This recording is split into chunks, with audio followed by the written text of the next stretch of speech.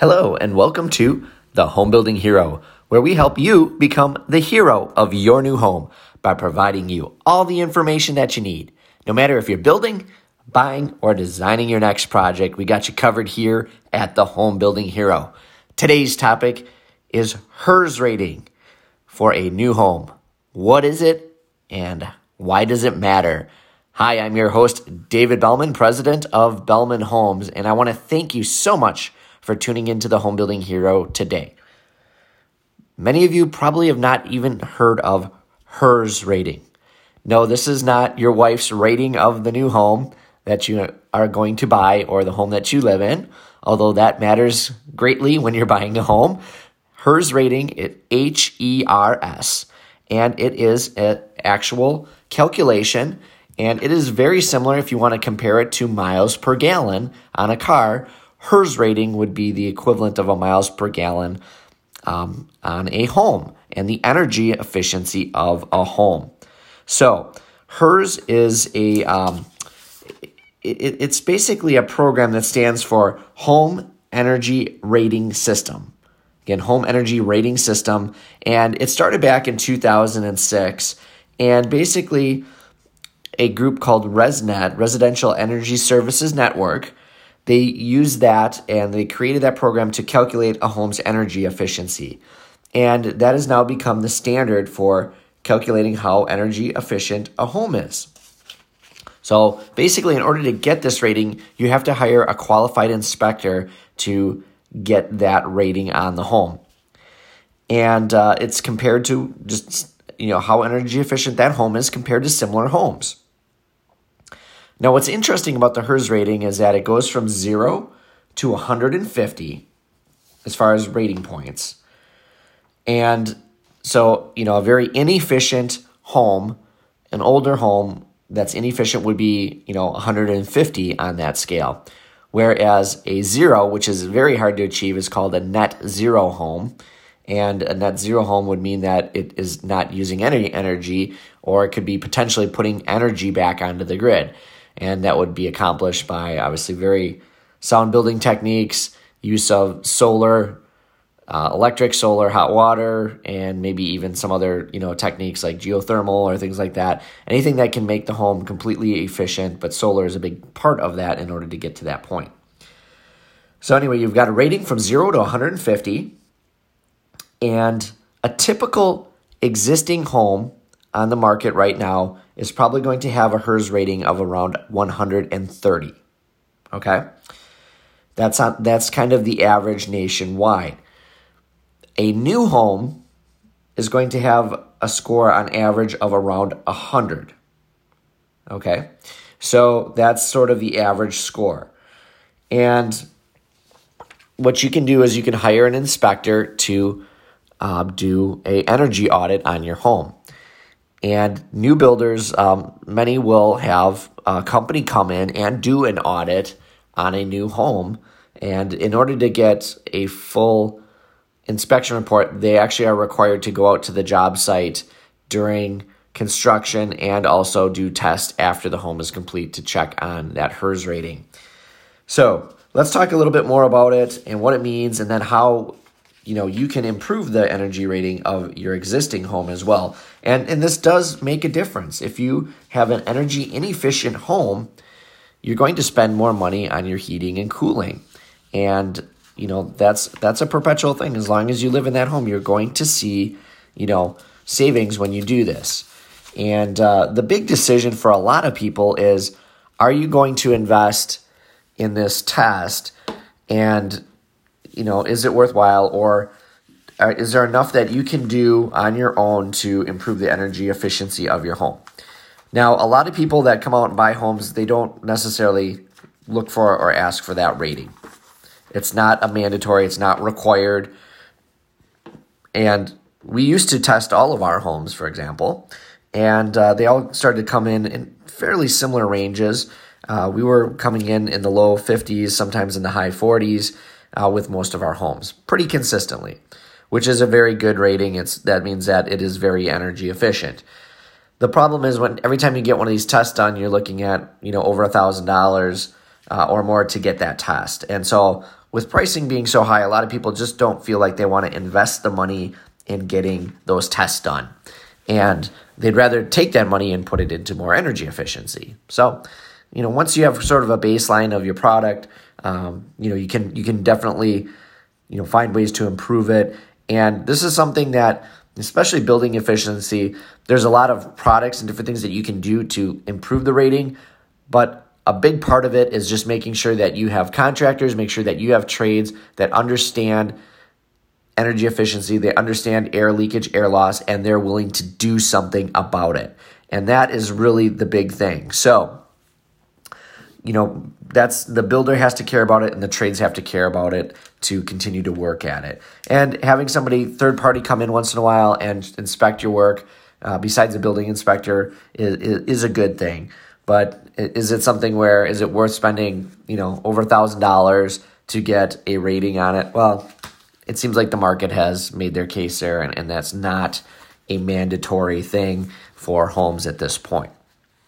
Okay, so we talked a little bit about the rating, and one other thing about the rating that's interesting is that if you have a home that's rated at 90, let's say, and a new home is rated, a typical new home is rated at 100, that means that, if you have a new home and it's rated at 90, it is 10% more efficient than new homes on the market. Okay, so a typical new home, if it's rated at 100 and yours comes in at 90, that means it's 10% more efficient. Okay, that's kind of how that works. But again, if you have an older home and it's rated, at something under the 150, you can kind of calculate out the percentage compared to other existing homes. So then you would divide that out by 150 and then find out what percentage more efficient you are. Okay, so more about the HERS rating. There's a lot of different things that go into this, and we'll talk a little bit about how they calculate out the HERS score on a home. And, the inspector has a bunch of different techniques and things that they do. And the way this works really is, again, like I said, on a new home, they're going to go out during the rough-in time, and then they're also going to go out at the finish time, and then do a bunch of checking on it to make sure that they get get all the data that they need so that they can have an accurate test. But the other thing that's nice about this, they use a program called ResNet, which creates the score, and then there's a chart that comes with it as well. And this document that's created, it also shows homeowners where they can make improvements, and usually there's a cost benefit analysis with it so that you can improve the home on your own if you want to improve those ratings. And we'll go over in a minute some of the different ways that you can fix your home or ways that you can improve that rating on your home. And there's a lot of little simple things you can do, and then there's other things that are going to be a bigger checklist for you. So some of the things that the inspectors are going to look for they're going to look for air leaks in the building envelope, and that's probably one of the number one things. It's one of the easiest things to fix, and getting rid of places where air can pass through the home from a conditioned space to an unconditioned space. So an insulated area to an uninsulated area. They're going to check your heating system, your ventilation system, air conditioning, and check your distribution, make sure there's not leaks within that system. And then they're going to calculate the air infiltration rate. And that's what's also commonly known as a blower door test. So that's something else that inspectors will do, and that kind of just checks how much air is seeping out of the home. Additionally, when they're checking the home, they're going to look for different things like wall and ceiling insulation to make sure that you have adequate supply of that, and check all the R values of that. They're going to check your water heating system, make sure that's efficient. They're going to look at your thermostat, your foundations. They're going to inspect all your attics and crawl spaces, because those are all areas where you can have inefficiency on your home. So they do all these things when they inspect and give you that HERS rating. Okay?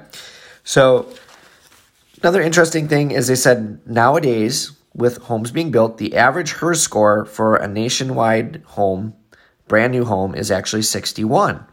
So although when this first came out, the rating was 100, new homes now are rating at almost a 61. And so that just shows that more and more people are focused on energy efficiency, and they are integrating that into their construction.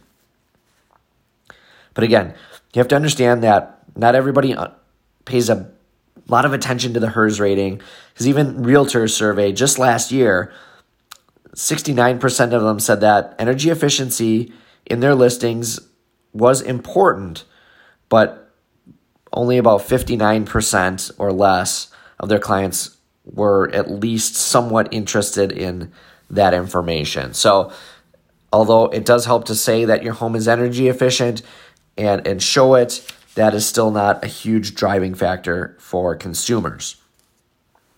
So let's just talk about some of the different techniques and different things that you can do to improve your HERS rating on your home.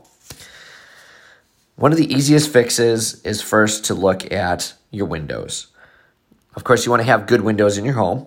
That's a must. But air leakage is one of the biggest causes of a lower or a inefficient rating. Not a lower rating, it would be a higher rating. Okay? So the way the windows are installed can be a big difference. So making sure that there's insulation all around where the window is framed in, and ideally if you can put spray foam around the window frame that you've put in, and make sure that there's no openings, no penetration, that is going to greatly increase your HERS rating. Okay? The other thing that you need to check on, and this is a big thing, and there's actually a really cool product that they make for this, but if you picture your drywall at the top of your ceiling, so from your wall touching the top of your ceiling, if you understand that drywall is screwed in, nailed and screwed in, so usually they put a couple nails in and then they screw it in.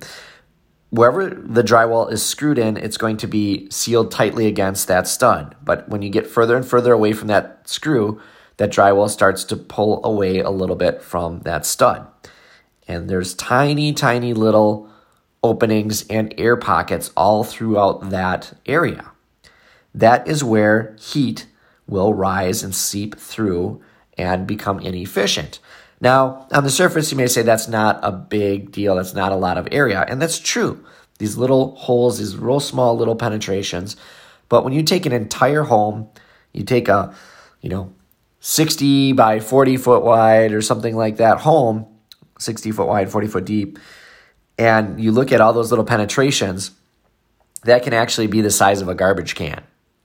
So now you have this giant hole that's 2 feet, 3 feet big, if you were to combine all these, of air just going directly from your house out to your attic.